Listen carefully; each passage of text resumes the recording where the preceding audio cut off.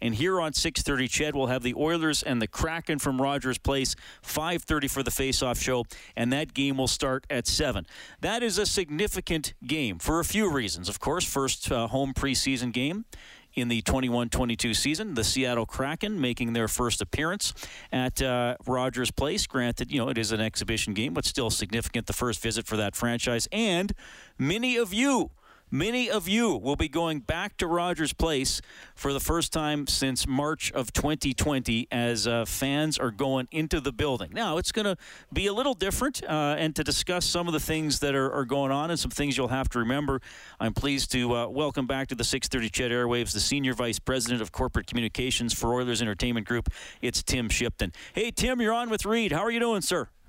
Hey, good, Reed. How about you? Well, I'm doing very well. It's it's exciting to have a game tonight, and we're counting down to the regular season. And I am looking forward to Tuesday because I know everybody did a great job with the game presentation, but there's nothing like real crowd noise as opposed to the stuff that they got piped in. So I'm looking forward to the people being back in the building. Now, hey, everybody's got to be safe, and there are some things we got to remember. Tell me a little bit about the proof of vax. What are you looking for? What should people have ready to make sure it goes smoothly getting into the building? Sure, yeah. And thanks very much for having me on, Reed. We're as excited as everybody. I think Oilers fans, certainly everybody in the organization, we've been waiting a very long time. And as you recall, the last time we had fans in the building was March 11th of 2020. So it's a long time coming to get our Oilers fans back into the venue. And so we're absolutely thrilled about that. Now, we also recognize that, we're still in the midst of this global pandemic. And so, we've basically have spent the entire off season developing our policies and protocols for this season, really building off of, what we employed throughout the NHL hub last season. Really making sure that the venue is safe as possible. The biggest change, of course, that fans will expect coming into the building is mandatory proof of vaccination or a negative COVID test within 72 hours. And so we're really, trying to get the message out, Reed, that people have to be prepared coming to the building to have either the electronic version, of course, that the government has released that shows proof of vaccination, or if people want to bring the hard copy of their vaccination, they can do that, or of course the negative COVID test, as I said, within 72 hours. A mandatory mask bylaw, of course, is in effect in the city of Edmonton, so face coverings must also be worn at all times. Other than if you're eating a hot dog or having a Pepsi. So we expect that those, it's going to take a little bit of time. It's lucky we do have the preseason for everybody to learn, our staff included. But we felt that this was the best way, one, keep people safe, and two, quite frankly, Reed, to get people back into the building. Yeah, which like I said, is going to be great. Now, you mentioned the face coverings, unless you're having a beverage or having a bite to eat.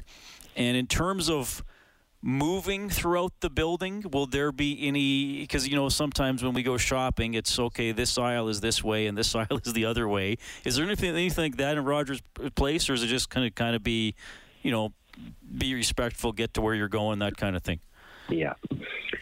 What fans are going to notice, again, coming back to the building, we'll have enhanced staff coverage throughout the building. Again, just reminding folks of how to move freely and safely through the building. Food and beverage, Reed, you're going to notice that there's more touchless options, grab-and-go options. We're really, again, trying to bring a full suite of food and beverage opportunities and new food and beverage, but also respecting the fact that we have to do it safely in the pandemic. So you're going to see more, again, sort of touchless grab and go. But generally, Reed, it's going to be what folks are used to. coming into Rogers Place, very welcoming environment, and of course the opportunity to cheer on the Oilers. Yeah, absolutely. Tim Shipton joining us tonight, Senior VP of Corporate Communications with OEG, as we give you the lowdown on what you need to know coming to the game on Tuesday or any future games you might attend here as we move into the season with fans returning. All right, so I'm just asking you some really detailed stuff, Tim. People can park in the same spots. I know OEG doesn't handle all of that, but people, it's not like you're going into some foreign environment now. You're back to parking and enjoying everything around the rink the same as before, too. Yeah, you got it. It's all the the parking spots either in underneath Rogers Place or in Ice District or throughout the downtown core. People can park in their usual spot. There certainly is some enhanced construction taking place, LRT construction along 104th and some other spots. So we would recommend folks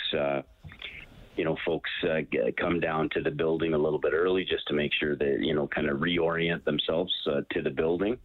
Of course, Ice District probably will have changed since the last time people were downtown and in the district. I got continued construction taking place on the new Ice House flagship brewhouse location. The plaza is open, so people can now freely enter Rogers Place through the Ice District Plaza.